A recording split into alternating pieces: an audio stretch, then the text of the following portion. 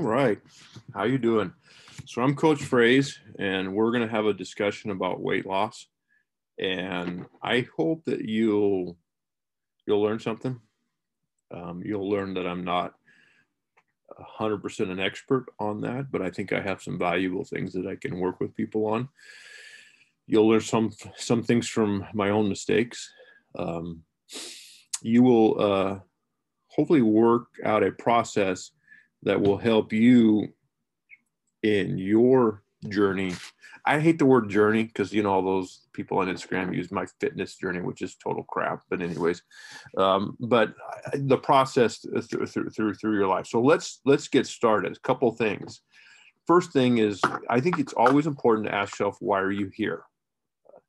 Why have you decided to start to desire to lose weight or lose body fat? That's a great question to ask, and it all depends on age and where you're at. So let's talk a little bit about that. Number one, the younger people tend to want to lose fat because they want a physique aesthetic. They want to look a certain way. They want to look fit. They want to have a six pack. They want people to see their prowess at physicality. Okay, doesn't really motivate you for a while, because at some point you get gray hair, you start losing your hair, you get old, you get wrinkles, and you get tired and all that stuff, and you just don't care what people think about you anymore. And I think as we age, I think a lot of times it comes down to what we can and can't do in stages of life. For men, it's losing the ability to do what you used to do when you were younger. Part of it is by age, because we get a lot tireder, our testosterone levels drop, and a lot of other things happen. Luckily, they figured out a lot of that stuff to help us kind of get through that. But even still, we can't do what we used to do. And we start to gain weight, and we see it as a sign of our inability to have self-control and issues like that. Men are typically simple and minded. We still are small-brained enough to think that we could, we would feel better if we had a six-pack. It's not true, but we still think that if we looked fit, people would like us more. And you have to start breaking away from that habit, which is kind of hard for guys to do.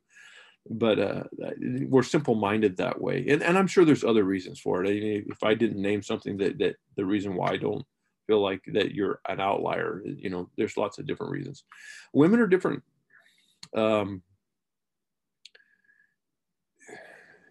It's a more of an emotional experience for them. They have children, so they sacrifice their bodies over and over and over again to bring life into this world, and they have to fight to get their body back. There's nothing in the male realm of existence that equals that, or even allows us to understand what that is. The other thing too that happens is women's roles change throughout life. They go from new mom to being grandmother, and then to having their children, before their grandmother, their children move out of their house, and their jobs change in the sense of what they can and can't do anymore. And there's not a lot of changes. Men have an emotional journey. Like, I'll tell you it straight up, my girls leaving the house was really hard on me. But, in comparison to my wife, it was nothing. Hard for me, but that portion of it wasn't hard for her. It was other aspects, that daily taking care of somebody that she did so much better than I did. And so they come back at it in a sense of roles change, and their body takes a bigger hit to parenthood than men do.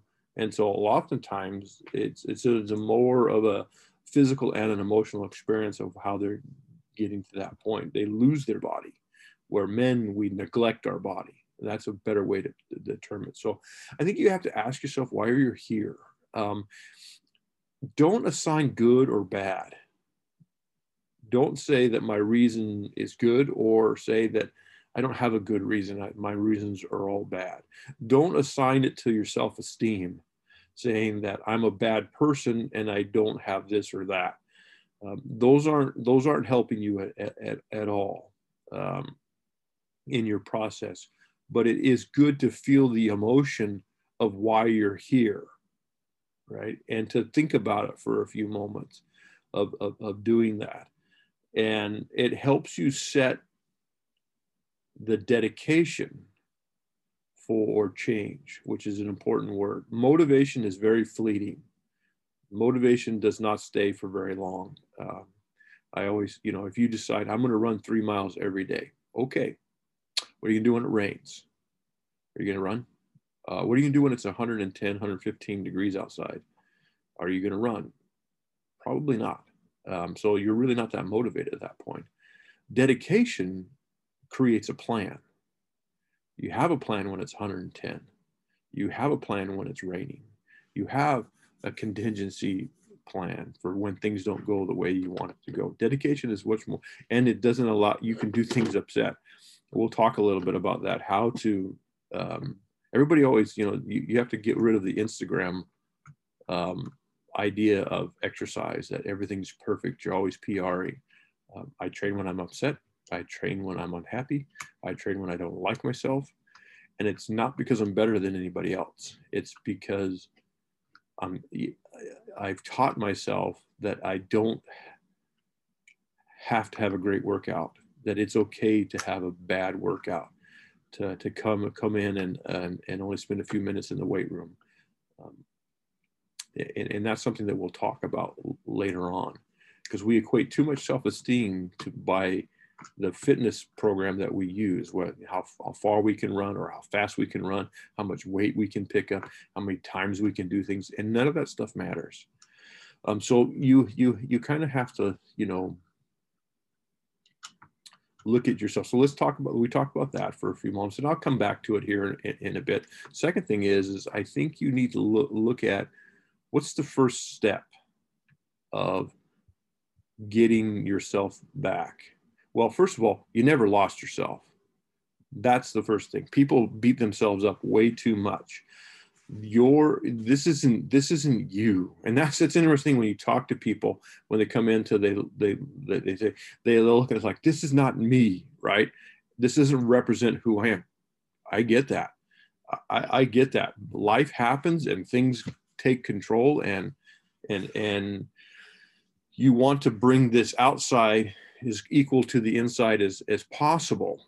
And we're all fighting that battle. Even people that you would say were fit, if anything, they're fighting it more because they're not addressing their mental health issues on a lot of issues. And we'll talk a little bit about that and why you shouldn't use fitness models or bodybuilders or people that ascribe to saying that they're fitness experts. And we'll talk about what an expert is, because a lot of times the reasons why they're where they're at is the appearance of health, but not really health. So first thing before weight loss is health, okay? And then the two things that you need to pay attention to are blood pressure and heart rate. Those are two things that we can measure on themselves. Yes, you should go see a doctor. Yes, you should get a physical. Are you I hate it when people say, and we have to do it in our industry, that you need to go see a doctor to see if you're healthy enough to work out. Well, okay, if training, no matter what level or at what intensity it is the medicine to help you, why would we say that you couldn't do it, that there's a potential for not doing it? What I would suggest you say is look at if you need to go to the doctor to get a physical, what are the things that we need to work around?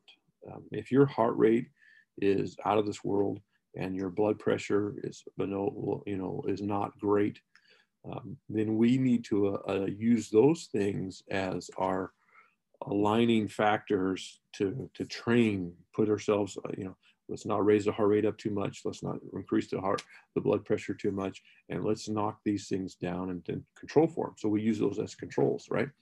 And so first of all, is start, one of the nice things about, Apple Watches or whatever, your smartphone and stuff like that, is you can track heart rate, and even, and you can buy a blood pressure thing. I think first is try to track your heart rate. One of the things we use in fitness is we use the carotid artery, right? And you do it for 6 seconds, and then you add a 0. So you count your blood pressure for 6 seconds, and then so if I beat 12 in 6 seconds, that's 120, and that's really, really quick. Now it's varied, right, depending on what you're doing.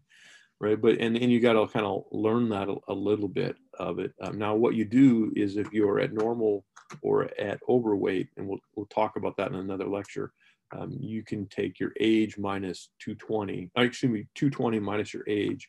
So I'm 50, which would mean that I would have a max heart rate of about 170. Now it's estimated, right? Which means that I shouldn't go past 170. On a lot of things. So if I'm getting out of my chair and I'm maxing out it and I'm getting to 165, I've got to do some low level exercise that teaches my body to be more efficient, so my heart doesn't have to work as hard. Blood pressure is a direct indication of vasodilation and vasoconstriction, right? It means that our blood vessels are getting smaller, right? And more blood is having to go through them, and we want to get them bigger, right? So my personal theory, and this is my opinion, okay? So I can be wrong. I got a nephew that's a medical doctor, and he will tell me if I'm wrong or not. But there is a lot of good health benefits for getting your blood vessels to be able to dilate and constrict and have their pliability. In fact, a lot of the supplements that I take, not name brand stuff, is basically helps with vasodilation and vasoconstriction. Because for me, getting blood pressure to a healthy level means my heart has to work a little bit easy. Doesn't have to work as hard, pushing the blood through everything. And so that's an important thing. So it's the first thing you need to do is start monitoring your blood pressure and your heart rate on doing different things. And if if you're morbidly obese, then you want to take 200 and subtract your age. So if I was that, then I would be at 150 would be my max heart rate. And the reason for that is because we have to work at we don't want to floor your engine all the time. And that's where there's a big mistake. If you're hiring a personal trainer and they're kicking your butt every time, you need to fire that trainer. That's not a good person. There needs to be easy days. There needs to be days where you can mentally work yourself through the workout, and you don't have to go dig deep and do all those motivational quotes that don't really mean anything. So finding your health first, okay? And that's blood pressure and heart rate. Are there other things? Yes. But we can monitor those two things relatively easily from, and not get into the realm of trying to be self-diagnosing, as a doctor, not trying to play doctor on ourselves. So that's an important thing to kind of think about. So finding your health first. And that involves, and the best way to do that is walking. I like to walk. So, I talked to you about how do you walk, how do you exercise if your cardio is your jam, right? How do you exercise in the rain, and how do you exercise in 110 degrees? Well, in the part of the world I live, it can get up to post 100s. We typically top out at 110, maybe 15 days out of the summer we'll be at 109, 110, but 100 plus, we will have at least 20, maybe 30 days, 100 plus. And you have to be careful with that because your body has a struggle to cool itself, and you struggle to with your hydration levels. And then in the wintertime, we don't get snow. Maybe every 10, 15 years we get snow. Um, so most time it's in the during the day during the winter, it's in the 40s and in the 50s, and with rain, and sometimes 60. So we go from 40 to 60 with rain, which is the prime time for hypothermia. You know, the worst hypothermia is 65 degrees and rain with a wind. It's not sub below zero stuff. So I walk because I can walk in the rain. I can cover up and maintain my core body temperature well enough in the rain, and I can walk in the heat. The only thing that I've ever had trouble where I had to stop walking is when we had fires, the forest fires here in California, and it put a lot of soot in the air. I did it for 1 or 2 days and then found that I there's too much crap in the air. If I had a painter's filter system, gas mask, I would have worn that when I walked, and maybe that would have helped. But they were actually out of them when I went, because I guess everybody else had the same idea. So walking for me is something that, how far should you walk? Well, that depends. You know, when people start on this journey of trying to lose weight, they set automatic numbers of what they have. Like I get a lot of kids through college that were former cross country runners, and there's like, I want to get back in shape. And I used to run, in high school, I used to run 5 miles a day. So I'm going to go out and run 5 miles. And I'll ask them, well, how old are you? Well, you're 24, 5. Okay. So you're talking like 7 years ago, you used to run 5 miles. When's the last time you run? Well, high school. Okay. Don't you think you should walk a mile? You know, or just walk for 10 minutes and see what it is. No, I'm going to run 5 miles. And so they go out and they attempt to run 5 miles. They never make it. And then they don't move for the next couple of days because they're so sore. Here's the thing. If you haven't run or haven't walked for exercise for a long time, 5-10 minutes day one, and people are like, well, I'll never get to my fitness goal. Yeah, you're not going to get there in the first week anyways. So why don't we do something that we can slowly add, or progression, right? So walk 5 minutes. And then on, if you started walking on Monday and 5 minutes was not a big deal, go 6 minutes and work yourself up to 10 minutes. And then at 10 minutes, if you're not dying, then start adding 5 minutes at a time till you're at 35, 40 minutes, and then walk there for a little while. And at about 45 minutes, start worrying about how far you're going. Like, are you making it a mile and a mile, 2 miles? Probably not 3, but somewhere between 2+ miles. Then you're probably doing pretty good at what you're doing. And a couple things is going to happen is if you're post 2 miles at 45 minutes, because most people walk about 20 minutes a mile, your heart rate's going to go down and your blood pressure is going to start to even out a little bit. And those are good things. And you allow yourself to recover. So here's the other thing too, is why do you start at 5 minutes? Because you could probably do it again the next day. Here's the problem that people do is they go out and they do 5 miles day one, and then they can't do anything for a couple of days. Well, you've missed out. If you walked 5 minutes and then 6 minutes and then worked yourself up to 10 minutes by 1 minute at a time, you're only 5 days in, right? But you have developed dedication, which is important, by going out for 5 days in a row, right? Now give yourself 1 or 2 days of rest. You don't have to walk every day like that. But then when you start to do that and you start to move your numbers up, and walking, there's lots of things you can do. I have backpacks that I walk with. I do heavy, trap bar walks. Sometimes, when I'm getting ready for hikes, it's nothing, just gym shorts. I mean, not gym shorts, gym shoes and and my exercise clothes, and I walk for distance and stuff like that. There's a lot of different things you can do with walking that are easier on your knees and easy on your ankles. And that's the other thing that you have to look. If you're overweight, chances are you need to be very sensitive to your ankles, your knees, and your hips. And so you want a repeatability of work and slowly let your body get used to it. So I always look at it in the sense of I can always go harder tomorrow. So I'll go enough today and leave a little bit left in the tank. And that's really, really hard for people because they're like, well, I'm dedicated. I'm motivated. You don't understand how motivated I am. And I can do this because I did it once before. Okay, I know that's what you're saying, but everybody quits. And I have seen too many people quit because they can't do it anymore. And it's like your body determines what you can do. I get it. The mind is stronger than the body and all that garbage. But when it comes to getting your health back, the body determines the level.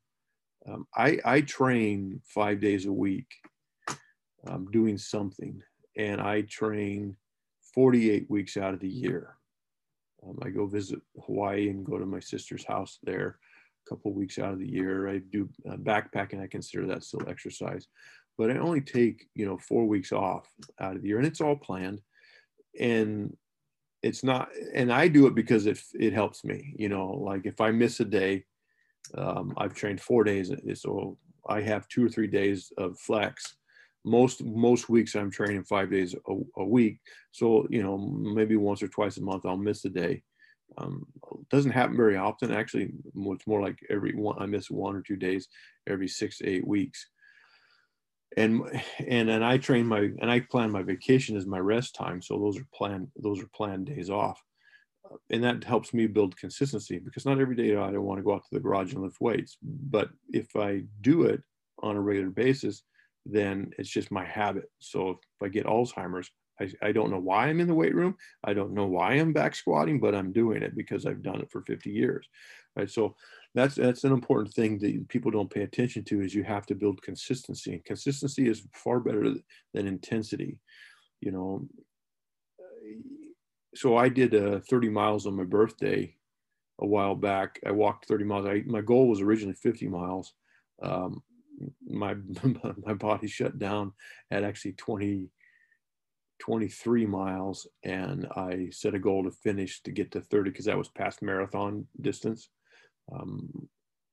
And I just that it was interesting. It took me the same amount of time to walk the last 7 miles as it did to walk the 23 miles because I didn't realize my hip flexors were going to hurt that much. And I had been training. So, but what the story behind that is I took 2 weeks off from exercise, not from walking. I lifted weights still, but I couldn't walk for a couple of weeks for exercise till my feet healed up. And so you think about it but on average, I'm walking 30 to 40 miles a week. And when I spread it over 5 days, it's not that I don't have the same problem. But when you do it on one day, then all of a sudden I have a problem. So always keep that in the back of your head is whatever you're doing today going to allow you to do something tomorrow.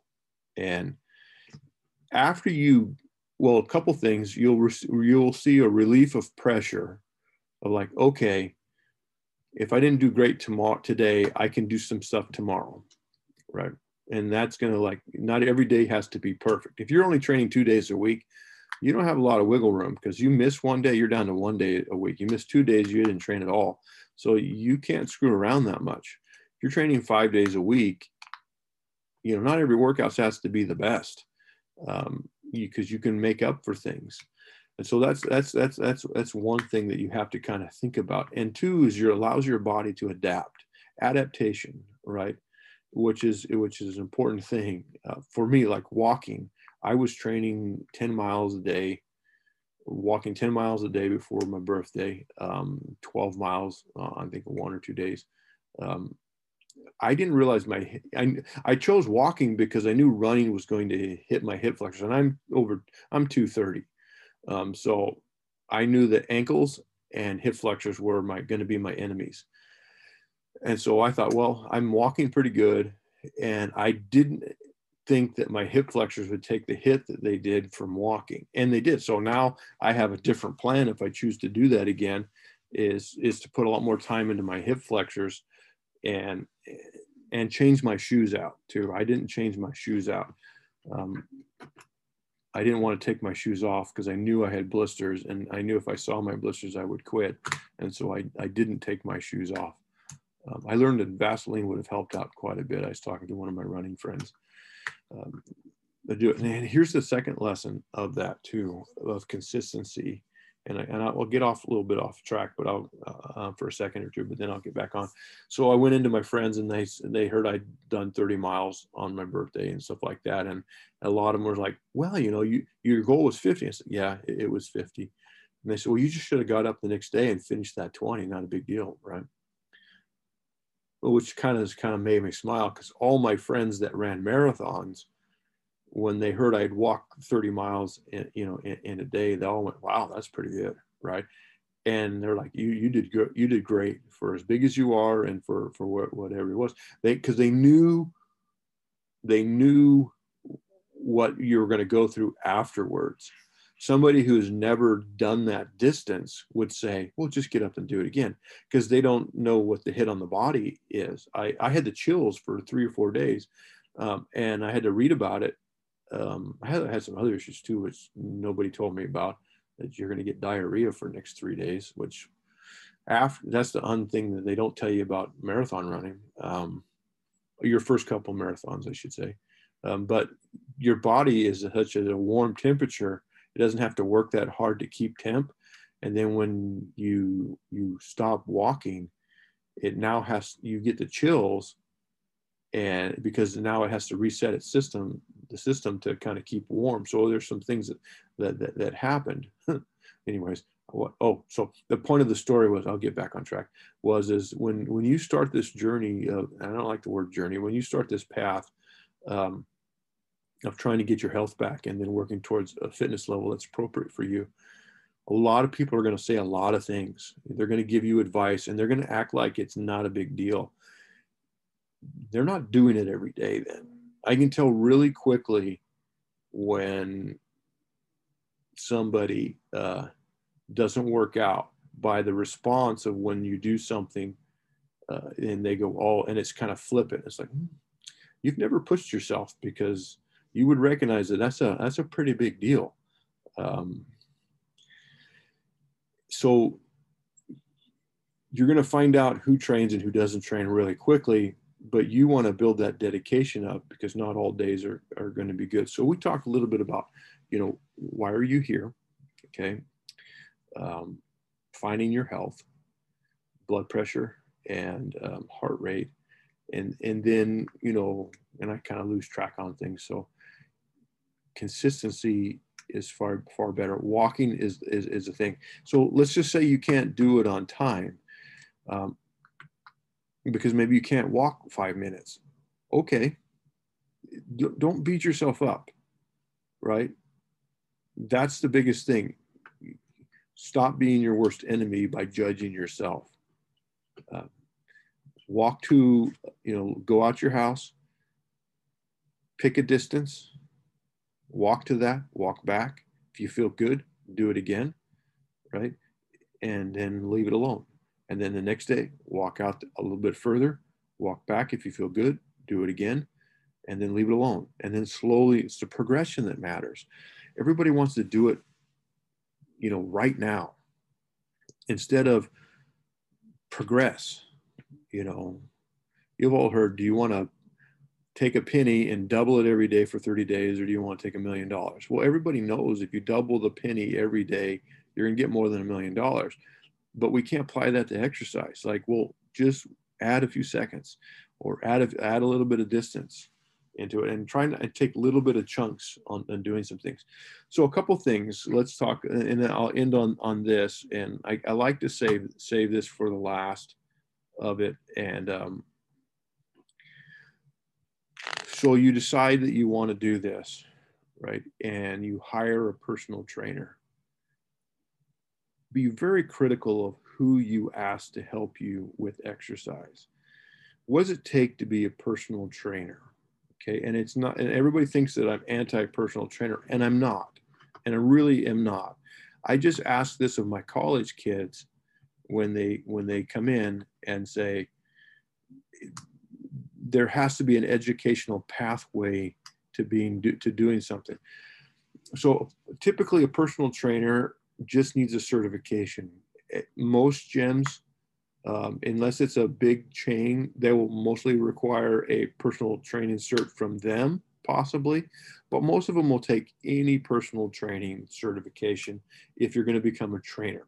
Now, if they call themselves coaches, which I have a problem with, but if they call themselves coaches, most of the time it's going to be directly through them, and they want you to have a certification through them. Most of it does not require an educational background in the area. And so you can literally graduate high school, go online, take go through a fitness, you type in fitness certified personal trainer, right? And you can have a personal training certification within a couple of hours after doing it. In fact, a lot of times when my students come in and say, I want to be a personal trainer, I said, well, where are you going to train? And they'll tell me the place. I said, what do they require? And they said, nothing. I said, then go out and get the easiest one you can. If you're going to spend your money, don't save your money, because it doesn't, if they don't value that training to do this thing. So ask yourself this. So, if it doesn't take a large educational background to do the job, how much knowledge are they going to come to that to help you? Not much. And people, this is where I get my students offended at me quite a bit. I've got 2 college degrees in this area. My national certification is nationally accredited, meaning that it's been certified by a board that has to meet certain qualifications. I had to sit for 2 tests. I had to provide my college transcripts in order to finalize it. I had to do an internship at a college, and that was all just to become a strength coach. So I needed 2 college degrees, a national certification, prove my educational background, and not just my academic record, but it had to be when I did it, it had to be an academic background in a certain area. And several, they had certain, you could do fitness, you could do health, you could do strength and conditioning, but it had to be something in the kinesiology background area. They strayed for that for a little while, but now they're going back and saying that again. So I had to learn something. So are you going to go to a dentist that graduated high school and went to an online certification to drill on your teeth? No. I mean, I went to the dentist in the 70s. My dentist is my childhood friend, and I don't even like him when I go to the dentist. And I know he's a good person, right? He's a better man than I am. I'm not saying much, but I love him, but I hate him at the same time. So why would you put your health in the hands of somebody that's right out of high school? The other thing too, and I know that sounds very disrespectful, but if you put it in a different context, you're not going to go to an 18-year-old doctor, right? You're not, you're going to walk out with worse things. And then the other thing too, is you got to ask, what's their life experience? So this is my favorite one. You listen to a personal, I've been training for 15 years. Like, okay, how old are you? You're 25. I'm not the smartest guy in the world, and I'll ask myself, so if I was 25 and I was training for, 15 years, I might have to take my shoes off to do the math a little bit, count on my toes. So you're 10 years old, right? How smart was I at 10 years old? I was not that smart. And the things that I did at 10 years old when it came to fitness, did I learn anything? Or did I have the capacity to understand what I was doing? So I count my fitness education at 20, right? I'm 50, so I have 30 years of experience of training in the sense of exercise, because that's when I started paying attention to it. But as coaching, I have about 20 years of experience of actual coaching and strength conditioning. And I'm very particular on that because, you know, I thought, I'm an Olympic weightlifting background.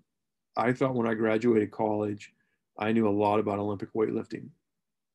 I went to college in Sacramento, Sac State, at the height of when they were one of the best weightlifting teams, you know, in California. I came in on the tail end of that. So their two coaches were nationally renowned. And I walked in and I realized I didn't know anything about Olympic lifting.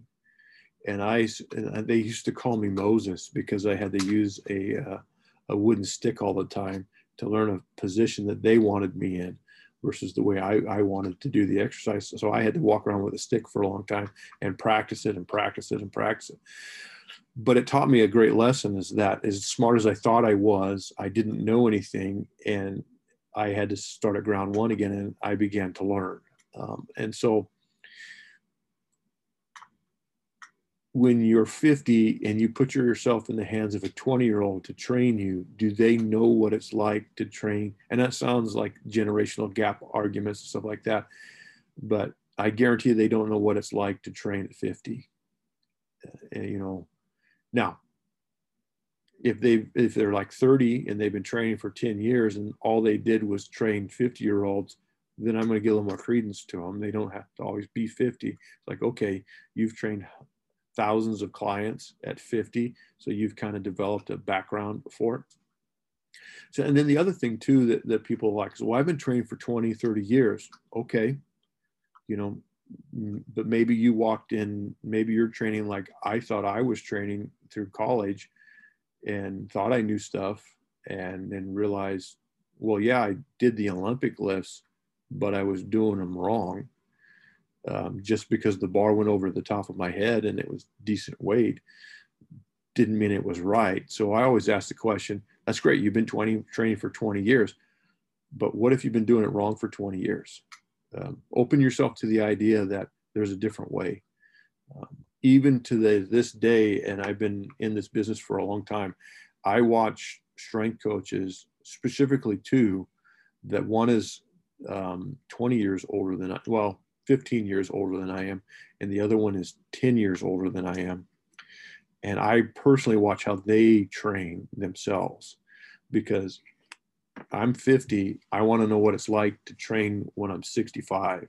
What are the accommodations that they have made in their own personal lives, and how are they working around them, and how are they staying fit, and what does their bodies look like? You know, what can I expect? So I'm constantly looking at myself as I'm a beginning person and changing some things. So when you don't be afraid to fire your personal trainer, especially if they start treating you like a 20-year-old, then you're not 20. You know, you're not going to react the same way. You know, you can't just think about that kind of thing. So kind of to recap what we talked about, the main takeaways that I want you to do. I want you to sit down and try this for the next week or so. I want you to write down your heart rate when you first get up in the morning. If you have a phone, you can get it. You can't. If you have a phone, you can get an app, and you can take it. If you have an Apple Watch, just slap it on yourself in the morning and hit heart rate, and kind of write it down every day and see where you're at. Okay. And kind of monitor it for a little while. And if you have a way of taking your blood pressure, great. If you don't, that's fine. Let's do heart rate in the beginning. And then I want you to do this last thing, and we'll kind of bring it up the next time. I want you to write down all your obstacles that you feel are ahead of you when it comes to losing weight, all your obstacles. Okay, the things that are going to stop you. And then I want you to write a list of all the things that are your advantages that are going to help you lose weight. Please don't write down I'm motivated. That's not an advantage.